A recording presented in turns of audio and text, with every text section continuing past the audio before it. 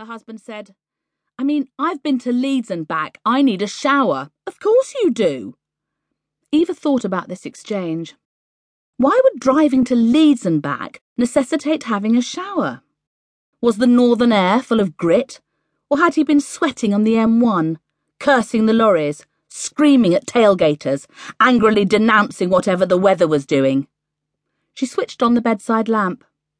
This provoked another episode of shouting outside and demands that she stop playing silly buggers and unbolt the door. She realised that although she wanted to go downstairs and let him in, she couldn't actually leave the bed. She felt as though she had fallen into a vat of warm, quick-setting concrete, and that she was powerless to move. She felt an exquisite languor spread throughout her body and thought, I would have to be mad to leave this bed. There was the sound of breaking glass. Soon after, she heard Brian on the stairs. He shouted her name. She didn't answer. He opened the bedroom door. There you are, he said. Yes, here I am. Are you ill? No. Why are you in bed in your clothes and shoes? What are you playing at? I don't know. It's empty nest syndrome. I heard it on Woman's Hour. When she didn't speak, he said, Well, are you going to get up? No, I'm not. He asked, What about dinner? No, thanks. I'm not hungry. I meant, what about my dinner? Is there anything? She said, I don't know. Look in the fridge. He stomped downstairs. She heard his footsteps on the laminate floor he'd laid so ineptly the year before. She knew by the squeak of the floorboards that he'd gone into the sitting room. Soon he was stomping back up the stairs. What the bloody hell has happened to your chair? He asked. Somebody left a soup spoon on the arm. There's soup all over the bloody thing. I know. I did it myself. What? Threw the soup? Eva nodded. You're having a nervous breakdown, Eva. I'm ringing your mum. No! He flinched at the ferocity in her voice. She saw from the stricken look in his eyes that after 25 years of marriage, his familiar domestic world had come to an end. He went downstairs.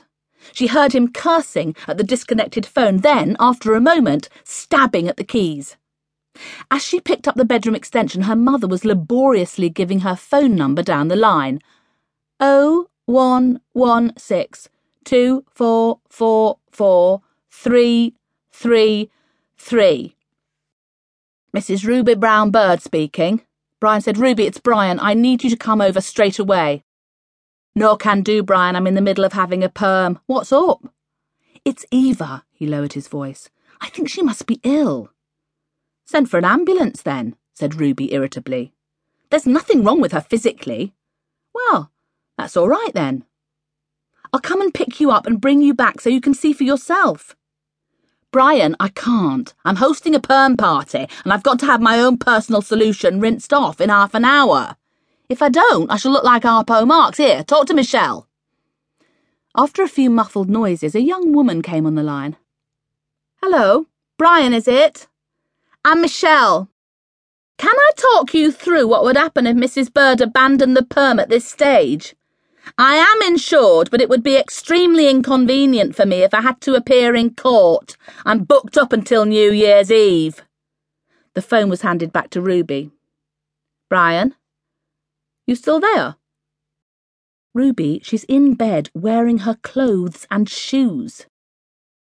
I did warn you, Brian. We were in the church porch about to go in and I turned round and said to you, our Eva's a dark horse. She doesn't say much and you'll never know what she's thinking. There was a long pause, then Ruby said, Phone your own, ma'am. The phone was disconnected. Eva was astounded that her mother had made a last-minute attempt to sabotage her wedding. She picked up her handbag from the side of the bed and rooted through the contents, looking for something to eat. She always kept food in her bag. It was a habit from when the twins were young and hungry and would open their mouths like the beaks of fledgling birds. Eva found a squashed packet of crisps, a flattened Bounty bar, and half a packet of Polos. She heard Brian stabbing at the keys again. Brian was always slightly apprehensive when he called his mother. His tongue couldn't form words properly.